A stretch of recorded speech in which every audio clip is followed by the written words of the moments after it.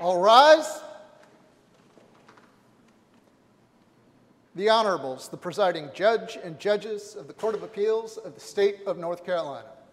Oh yes, oh yes, oh yes. The Court of Appeals is now in session. God save the state and this honorable court.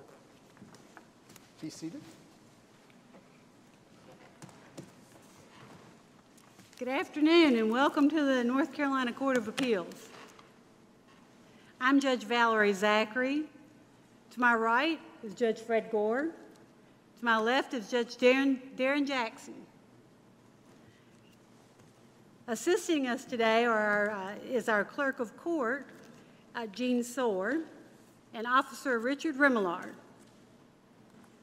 On the calendar this afternoon, we have BS HS LLC, PPS Management, Inc., and Hardip S. Ruprau versus, now I'm sure I'm butchering these names, Nyalkaran, Inc., Paresh Patel, Gorhandi Hai D. Patel, and Usha Patel. Was that too terrible? Thank you. You're being very generous. Of course, each of you will have 30 minutes for your argument. Have you reserved your rebuttal time? I've not, but I'd like to reserve 5 minutes. Okay. Mr. Soar takes care of that for us now. You may approach the lectern.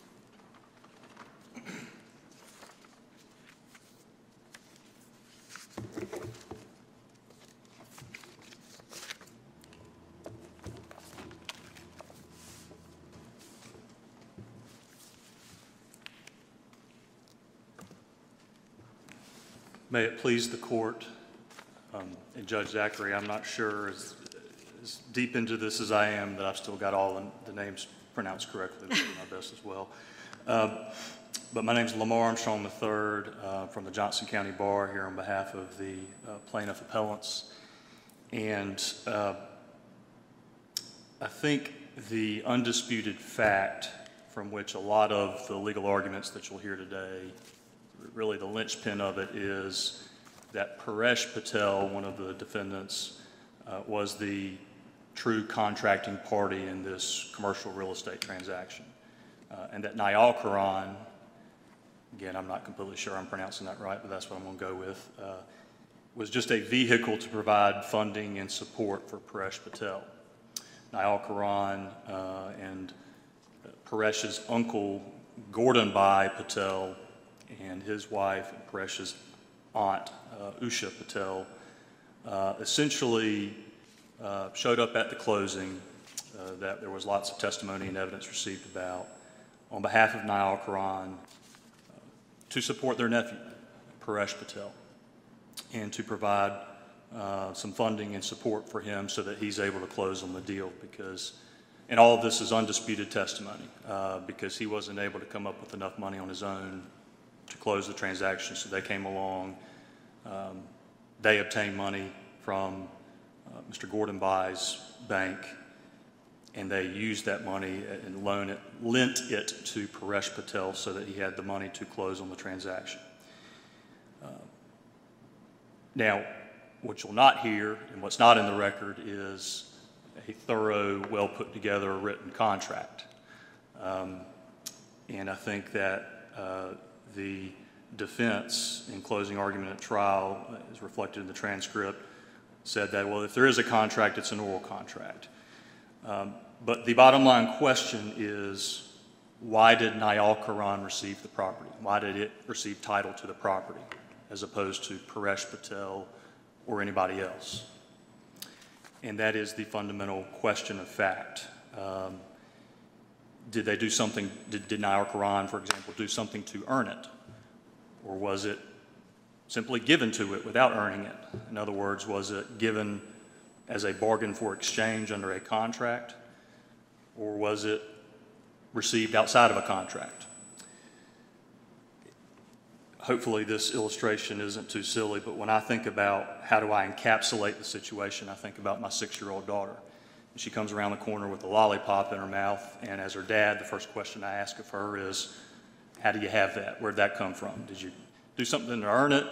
Did you clean up your room and mom says you get a lollipop because you earned it? Or was it something that you just got, because for no real reason at all? She didn't earn it. It was just teacher was having a good day or something. There is some explanation. On that point. Yes, sir. Being a parent myself, I like analogies. We also would then, as the parent, want to make sure we do our due diligence. And so in looking in the record, either the lack thereof or finding it, where can we find some of that information within the record to build or to satisfy that linchpin question? Because when you look back through the record, it's not as boastful as one would want to be able to try to build the building blocks to answer some of these questions. So where in the record would you point to that linchpin question to help get some foundation to that? Your Honor, I would point to our factual summary in our main brief, pages starting really with page 7, round 7, and going through page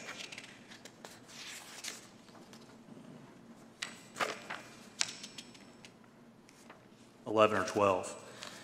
And that cites to the record and when those areas and those facts, but the point is it's got to be something. It's got to be a contract or it's got to be unjust enrichment. There is no explanation besides those two things. And when I say contract, I mean either some sort of contract directly between Nyalkaran and my clients, which we pled alternatively. We pled the implied contract theory. But I think the easier and most obvious answer is that Nyalkaran is a contractual successor and assign. We went through in great detail how, and that's where you'll see some of those facts, how Vinayakshi, again if I'm pronouncing that right, was dissolved. Paresh Patel used that, dissolved it, and essentially continued to operate the same business through Nyalkaran. And there's lots of facts that suggest that it's the exact same business, the exact same operation, used the exact same way, at the exact same location, down to the exact same telephone number. And so the easy, I think, and correct answer legally is that Nyalkaran is a successor or assign to Vinayakshi. And I think that fits the shoe of what they were trying to accomplish that day, which is, it was always going to be Paresh's company, his operation. He couldn't make it happen on his own. And so therefore Nyalkaran, through his uncle and aunt, stepped in Vinayakshi's shoes and essentially helped the deal cross the finish line. Well, I have a couple questions. Yes, ma'am. Who are the officers of Nyalkaran? Nyalkaran, I think that the Secretary of State filings are one of the exhibits in the record. I think that Paresh Patel was the only recognized officer and registered agent of both Vinayakshi and Nyalkaran. But if I'm wrong about that, that would be in that exhibit. But is a registered agent an officer of the corporation? Not necessarily in of itself, and I don't remember, there's a specific exhibit, Your Honor, that I can pull, but it is the Secretary of State filing. It may have been the latest annual report, so if there's no officers listed on that or the one for Vinayakshi, there's not. There is no separate operating agreement that spells that out. Mm-hmm. So if there's, whether Paresh Patel is listed as an officer of both corporations or not, the undisputed testimony is that, in fact, that's what he was. Is it significant if he were the registered agent of both corporations or both companies? I think that is one fact among others that shows that it was the same operation, just operating under a new name. But aren't there companies that's what they do for a business, is act as registered agent for different companies? Sure, there are, but I think that the registered agent and registered office in this case were the actual company locations and Paresh Patel for both. Okay. So I don't think it is a separate company, but again, that's, exhibit somewhere 18, 19, 20 in the record, a trial exhibit somewhere in there. Did Paresh Patel represent that Nyalkaran was his company and that he was the new owner? Yes. So I tried to do my best because I realized that the facts and the evidence are a little bit confusing, but I tried to do my best in our main brief to lay that out.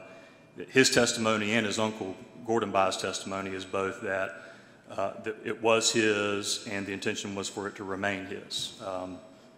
So that he was going to use, and in fact did use, Nyalkaran to continue the same operation at the same place for the same franchise. So I think he confirmed all of that in his testimony. So anyway, it's got to be a contract or not a contract. I don't think there is a third option. It's got to be one or the other. That's the universe of options. And so if it's not, for whatever reason, a contractual successor or assigned, then there's got to be some motivation, some reason why Nyalkaran received title to the property. It didn't just happen by magic out of nowhere. And in fact, the testimony was that everybody showed up at closing, and it was a several-hour deal where, again, Nyalkaran, Gordon Bye, Paresh Patel, and others all came together to the same closing to try to get the same deal struck. And so if it's not a successor or assigned situation, which again I think is the most logical one, the one that fits the best, then it's an implied contract where Nyalkaran is acting, but acting pursuant to some sort of contract, albeit not one that was written out and spelled out cleanly and concisely for us here after the fact. And then also, but all of that deals with the issue of indemnity, meaning there is a duty of the tenants under the lease and option that expired, I think, in May of 2014. But the duty is a continuing one. I don't think there's been any argument to the contrary that the tenants were to indemnify and hold harmless the landlord from any and all losses, harms. It's very broadly worded. It's, I think, page quoted, the indemnity clause quoted in page 7 of our main brief. But if, and so if there is indemnity, then there is indemnity to the successors. The successors carry that same indemnity obligation, and that would be Nyalkaran. And I understand, I'm sure we'll hear from Ms. Reese that the sort of the contrary point of view is, well, Nyalkaran is an independent contracting party. Nyalkaran struck up its own deal at closing with my clients, had nothing to do with Paresh Patel or his old company, Vinyakji or whatever.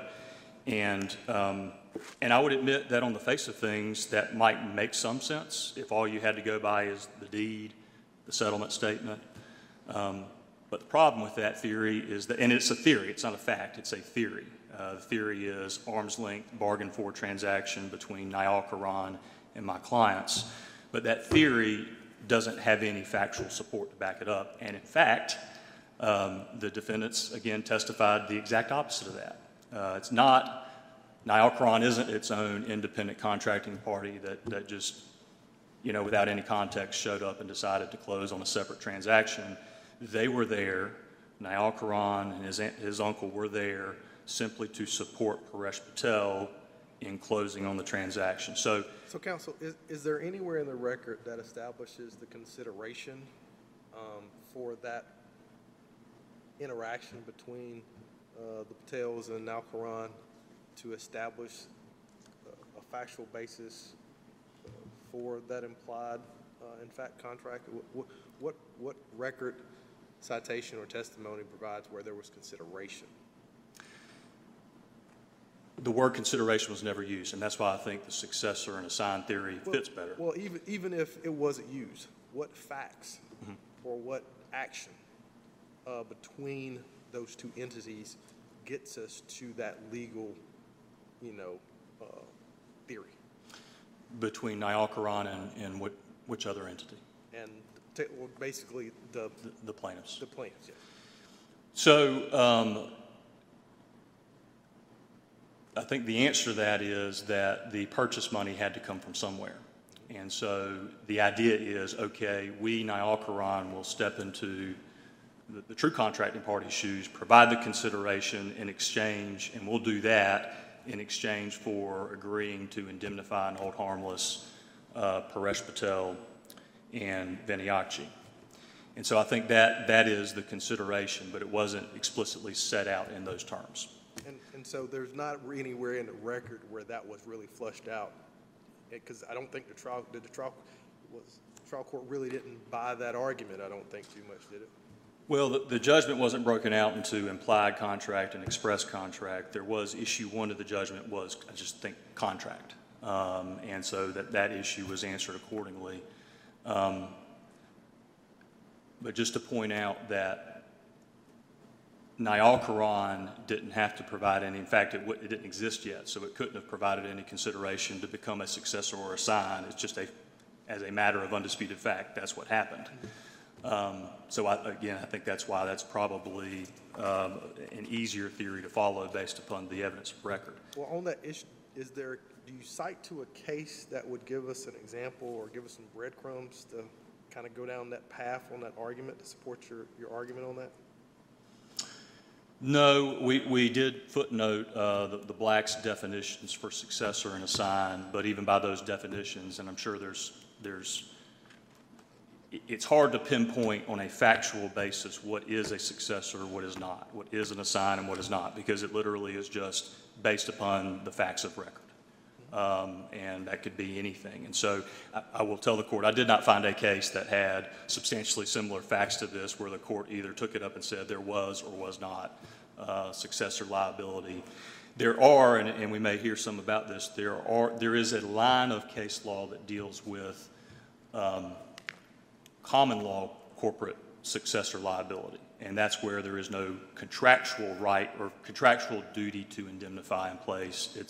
It's just, you know, from a common law perspective, a long time ago, our courts came up with this rule essentially to protect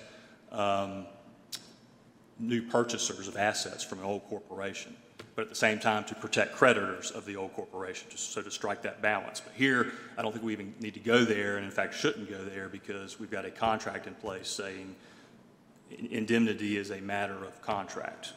You, tenant, your successors, your assigns, have a duty to indemnify and hold harmless the landlords, my clients.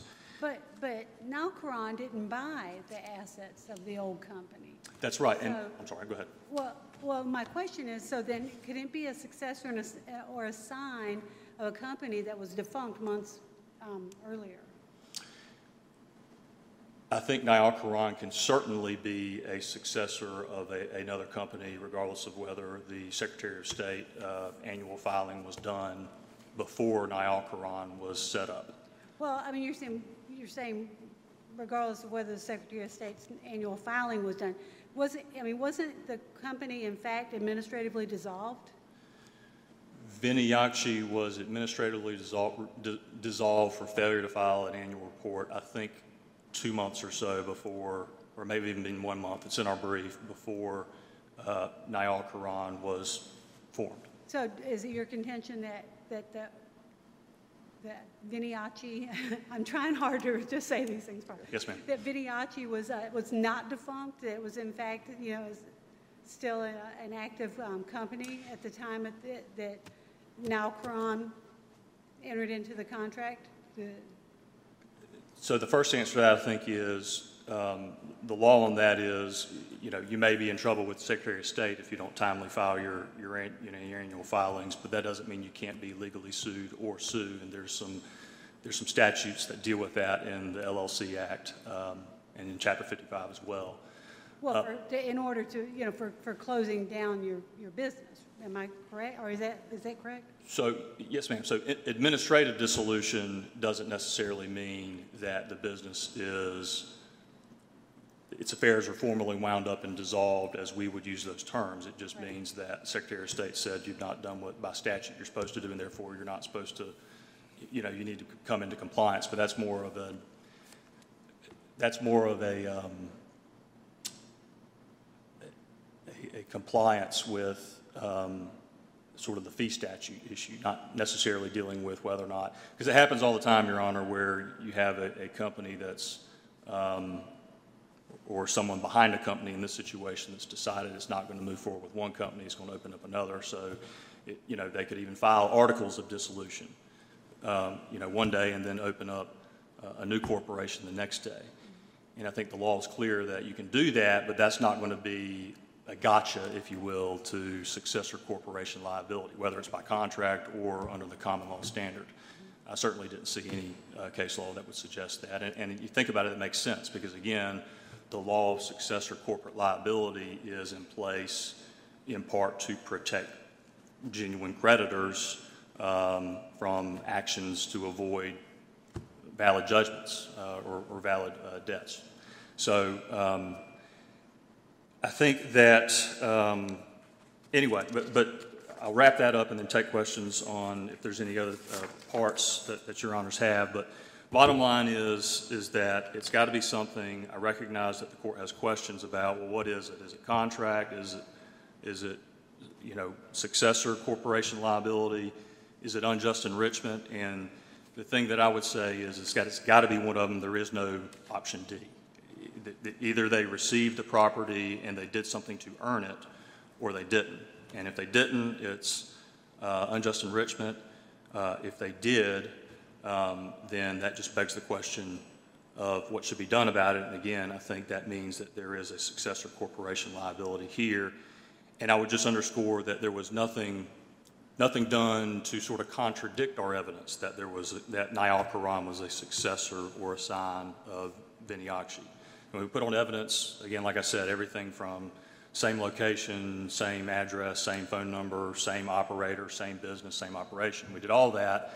And then when Paresh Patel and his uncle took the stand, all they did was to confirm that. Yeah, this deal was supposed to be for the benefit of Paresh. Yes, Nyalkaran did step in, provide the funds.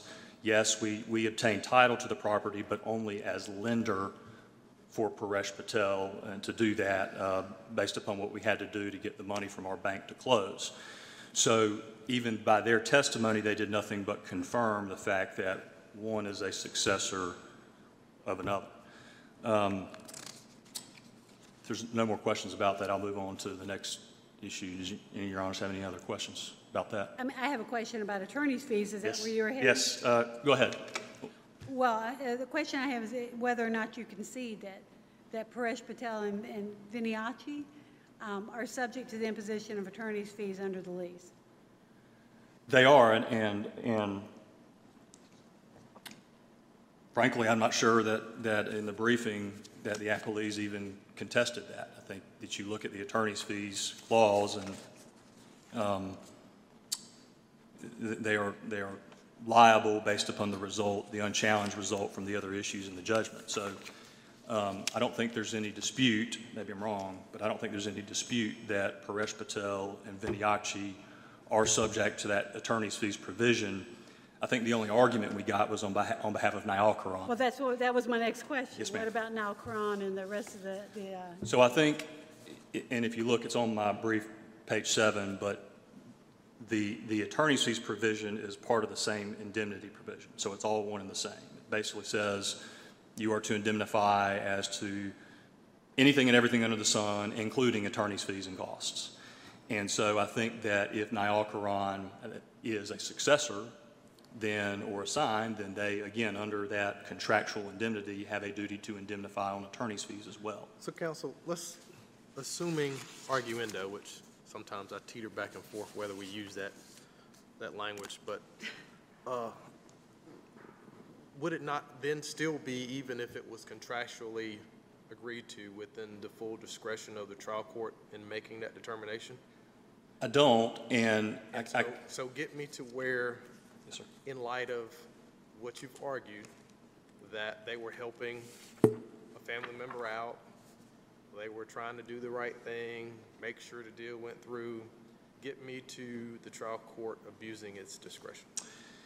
I think the abuse of discretion is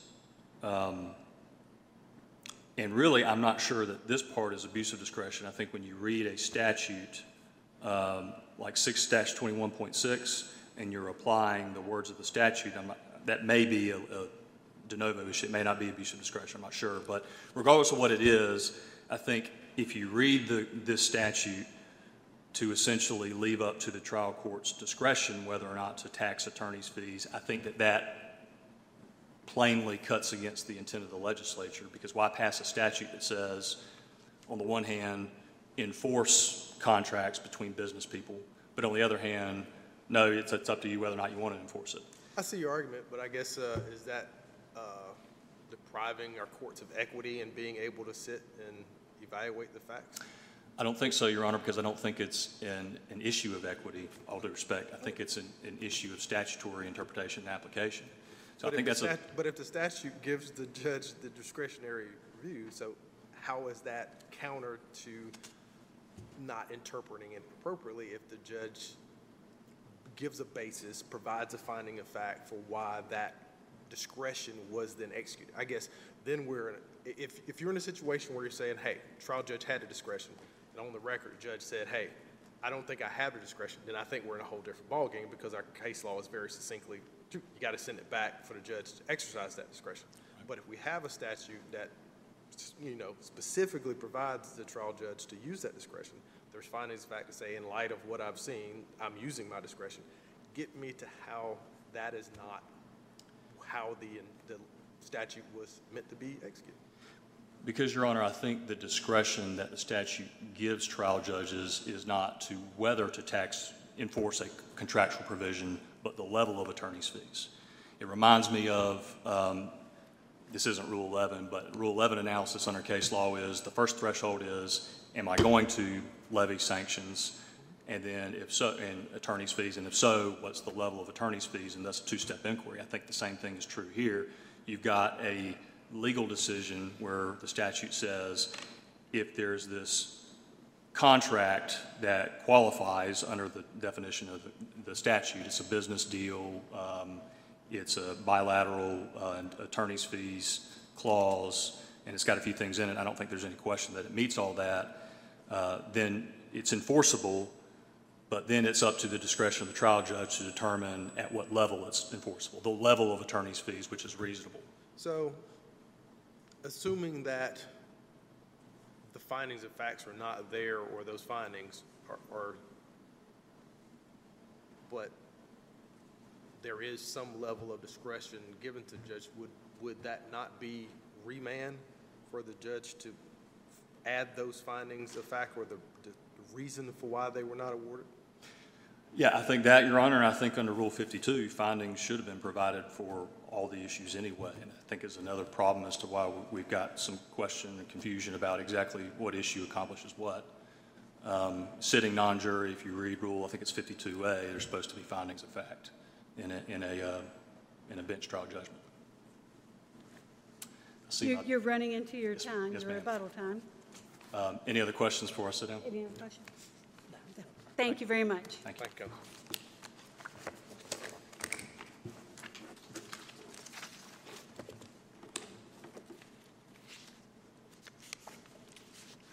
Good afternoon. May it please the court. I'm Mary McCullers-Reese for the appellees.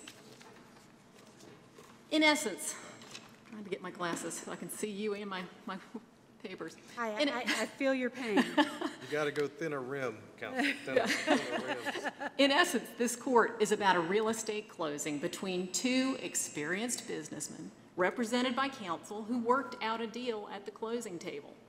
The deal allowed Hardip Repri to pay off more than $1 million in loans and walk away with $95,000 in cash and a note.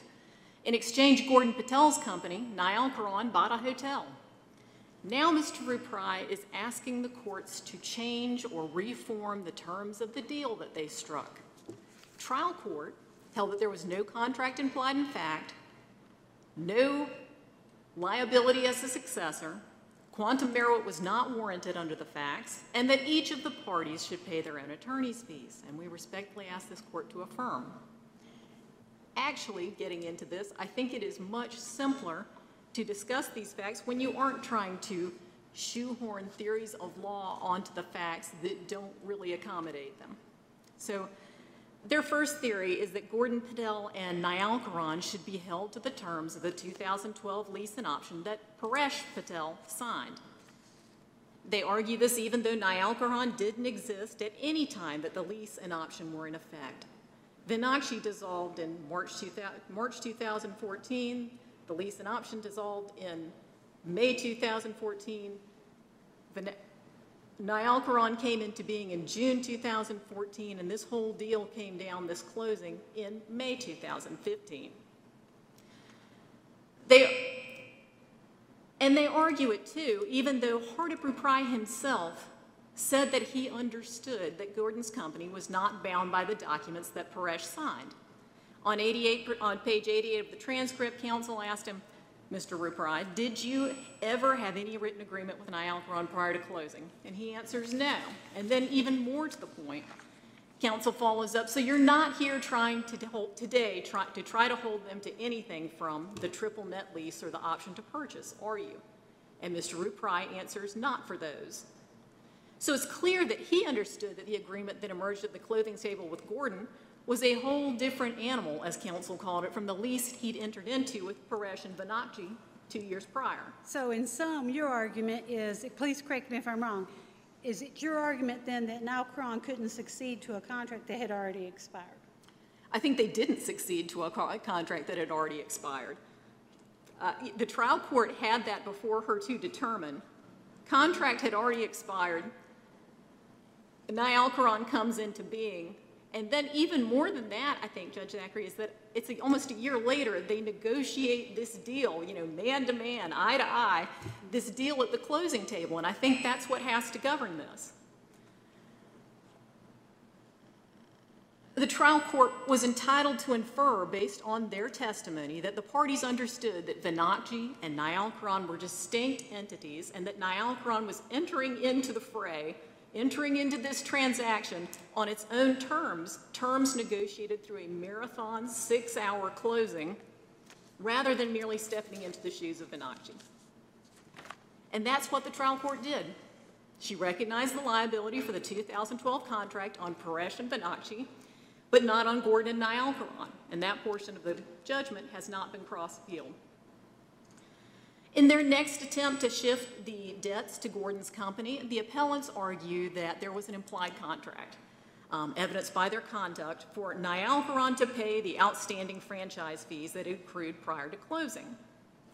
Well, there were 3 contemporaneously signed documents from the closing that came into evidence: the settlement statement, the deed, and the promissory note. Not one of those documents suggests that Gordon was expected to pay the outstanding franchise fees above and beyond the negotiated purchase price. After the fact, there was also an email from the closing attorney. More evidence, more competent evidence for the trial court to have considered. Paresh had emailed her to ask what to do about Hardip's non-payment of the franchise fees. And she told him the franchise fees weren't part of the closing and were out of her realm. We're not at trial, of course, so I'm not asking your honors to find those facts, but that is the competent evidence and testimony that the trial court had before it to credit or discredit in whole or in part in drawing inferences. And based on that ample competent evidence, it was reasonable for her to find no agreement as to the attorney's fees, implied or otherwise. It was also reasonable for her to leave the franchise fees essentially where they lay prior to closing, which is to say that Hardip Ruprai was liable to days in, and Paresh Patel and Vinakshi had to indemnify him. And that's what she did. Their third theory of recovering is quantum meruit, a remedy that this court reviews for abuse of discretion. And the basis for quantum meruit is unjust enrichment, resulting from a provision of goods or services not contemplated by an agreement. In the present case, there were not the usual type of services that you would contemplate in quantum meruit. There was no improvement to a lot of land or anything like that. This is very different from what most of those cases bring out. In addition, the parties did have an agreement of some sort as to the terms of sale, one that just didn't contemplate shifting responsibility for the franchise fees to Gordon Patel. Without doubt, when he sat down to negotiate that day, even after Paresh left the room and Gordon became the person he was negotiating with, Hardip Ruprai was aware of his debt for the franchise fees. He knew those were due and owing. Still, the evidence showed, and the court can infer, that they instead engaged in bottom-line oriented negotiations, exactly what you think about of negotiations for a sale. They're walking in from across a gap of money. Basically, you give me this, I'll give you that. Where Gordon offered what cash and debt he could cobble together at the table, and Hardip Ruprai accepted that amount to, as he said, get the closing done. They both wanted the closing done. Hardip testified on page 61 of the transcript that he knew he didn't have to offer any of the same terms to Nyalkaran that he had originally offered to Paresh and Banakji. Still, it shouldn't be surprising that in the end of the deal, some of the terms remained, terms that Mr. Ruprai had previously found acceptable. So, counsel, hearing the assertions and the references back to testimony and to the transcript, what is your stance on how thorough the judgment or / order makes findings of fact sufficient to get us to the conclusions of law to carry the burden that the trial court has in establishing what was testified to? Because I'm hearing your argument, following your argument, but we're having to go back to the testimony. We're having to go back to the record. Discuss how this order or judgment substantiates what's in the record. Your Honor, certainly under Rule 52, more findings would have been better. More findings would have been helpful and probably would have been the better practice. Okay. The trial court wasn't required to make evidentiary findings, though, as to each and every niche, bit of this evidence, and there was a lot. Well, what is this court to do whenever an order or judgment isn't sufficient to support that? Well, if the court determined it were insufficient, remand only. But I would contend that as far as making ultimate findings of fact, I think this sort of verdict sheet style order that they entered, with everyone on board, basically, again, that was how it was submitted to her. That is sufficient to answer the ultimate questions. It's the ultimate questions of fact, which is basically no agreement implied in fact to change those fees, no successorship, no quantum merit, which is a different standard that I haven't, but that's more of a legal remedy. And then you get to no attorney's fees. And I'm going there too. Does that answer your question? Yeah. Yes, it does. How do you respond to the plaintiff's argument that Nyalkaran was a mere continuation of Viniachi? There was Nyalkaran was not a mere continuation. First, as we talked about, there's the definite break in time. And then you have different people. It's just straight up different people. Yes, they allowed Paresh to be the manager of the hotel under both circumstances, but a different entity with different funding entered into this and negotiated a deal and provided the money, which is no insignificant thing in this deal. So I'd say this is a negotiation for cash, for money, like any other negotiation. Does it make a difference if Paresh Patel went around and told everybody that it was his hotel? I mean, if he said that, the trial court didn't. The trial court was entitled to harmonize that and understood what it was. She viewed the parties, and she could certainly ascertain whether or not that was truth or whether that was simply something he said. And that was for the trial court to determine. And apparently she determined it in the opposite. Throughout their brief, as to each of their three attorneys, I think I missed an argument here. I think I got past quantum merit. Their third argument for recovery, quantum merit, the basis for that is unjust enrichment.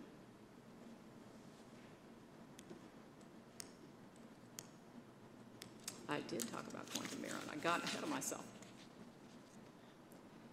As to the case law that they cite in their brief, they cite cases as to each of the three legal theories, but none of these cases, and not one of them, does this court reverse or overrule the trial court to impose one of these remedies that the appellants have alleged. Not one of them.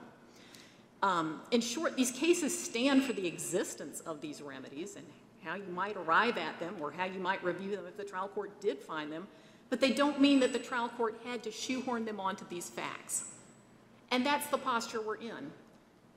They're not asking you to affirm the trial court's finding of one of these remedies. They're asking you to reverse the trial court, who was the finder of fact, to impose a remedy that she didn't find and that she didn't conclude existed. And there's just no precedent cited for that here. And this shouldn't be the first time. Their final argument as to attorney's fees. The trial court didn't tax attorney's fees as to Nyalkaran, which is as it should be, because Nyalkaran wasn't a party to the lease and option, and that was the basis pled for attorney's fees. As to Paresh, it's a little bit more texture to that. The trial court had the discretionary authority to award attorney's fees because he did sign the 2012 lease and option. But I would submit the trial, she wasn't required to do so. Without express, and the question counsel mentioned, why would there be such a statute? Why would the legislature draft such a statute, if it was just a discretion? Well, without express statutory authority, attorney's fees aren't generally recoverable. So there has to be a statute in the context of a business contract for them to even be allowed, for them even to be, the trial court to have the authority to grant them. The authority cited here, GS 6-21.6, says that the court may award reasonable attorney's fees in accordance with the terms of business contract. The plain words of the statute are permissive, not mandatory. The legislature certainly has used shall in any number of statutes to denote a mandatory situation, and this isn't one of them. In fact, the reading that they're asking for is what you'd have if the statute said shall award attorney's fees, which is to say that you have a mandatory award with the trial court having complete discretion based on the factors listed in the statute as the amount. And there's no indication and no argument in their brief that the trial court misapprehended her discretion to award fees.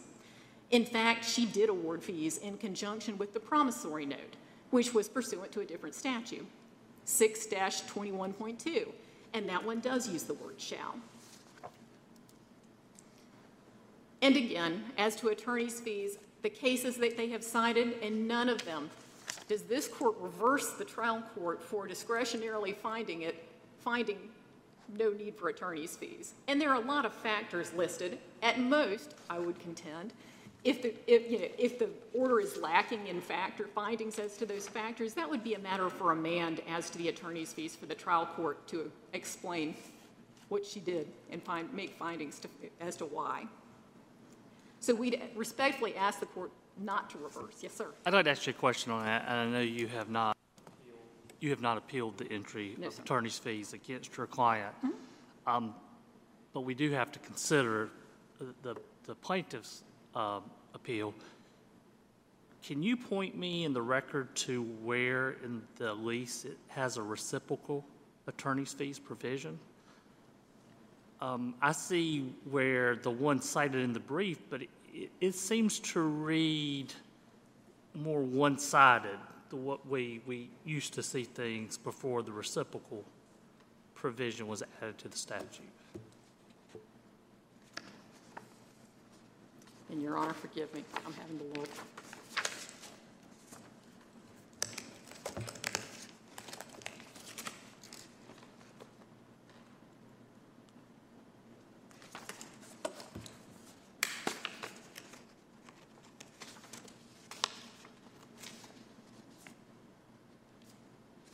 Your Honor.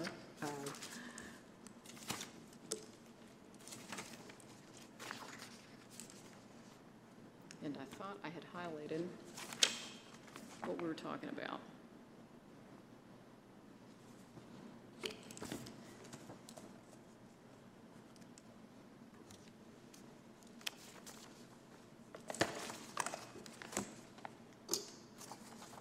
And I think what Your Honor is pointing out is that when you look at the indemnity clause, it requires that the tenant shall indemnify, defend, and save harmless landlord. rather than a reciprocal. I'm making sure, talk about, it seems like you had not appealed that issue, and I was just confused because I did not see what I consider to be, just brief, I just didn't know there was something.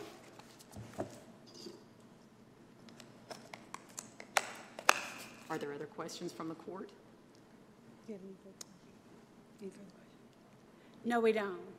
If not, we respectfully ask that this court, as to the issues that have been appealed, affirm the trial court. Thank you. Thank you.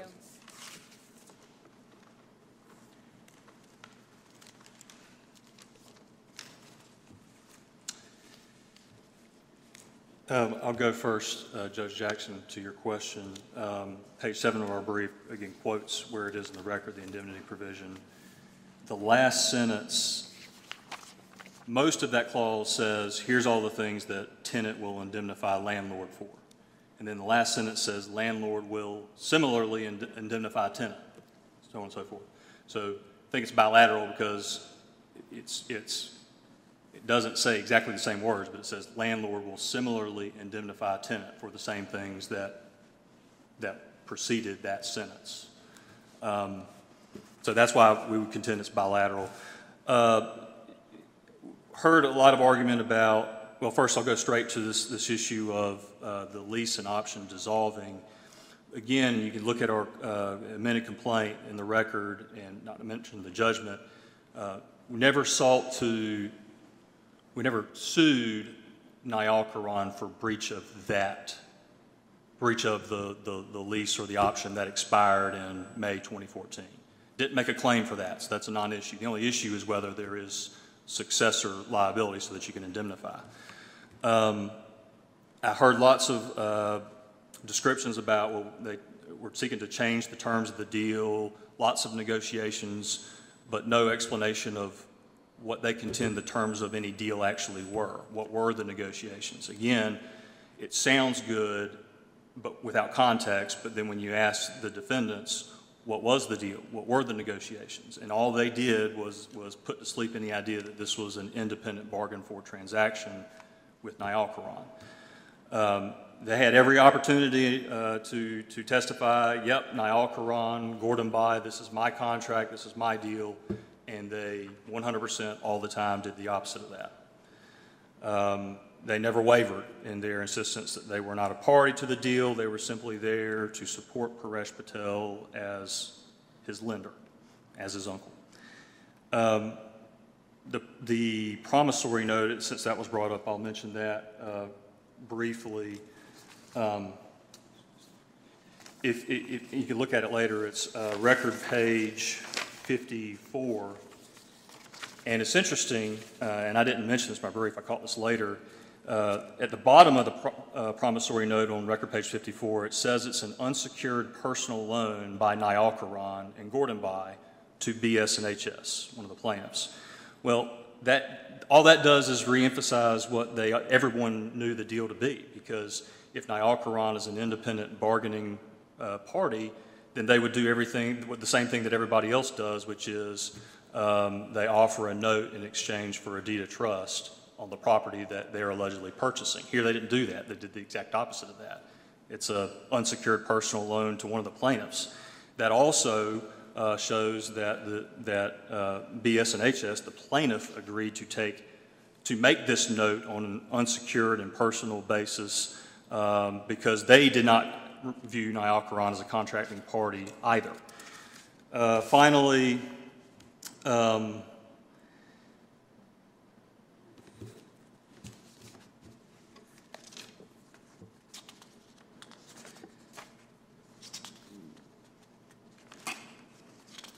any other questions with my 10 seconds left?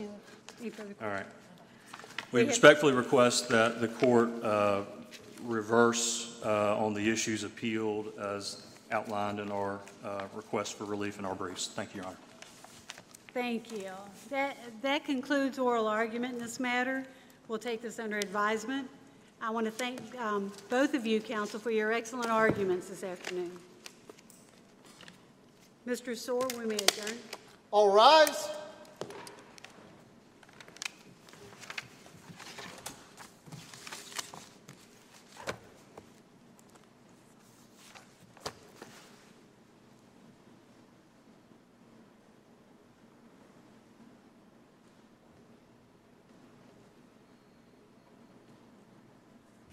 This session of the North Carolina Court of Appeals is adjourned.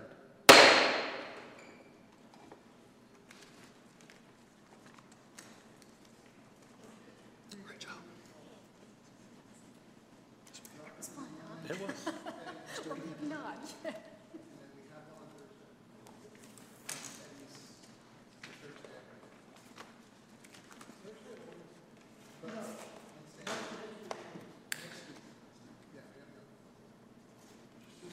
I think you cut it about as close as I've seen anyone do it. Well done.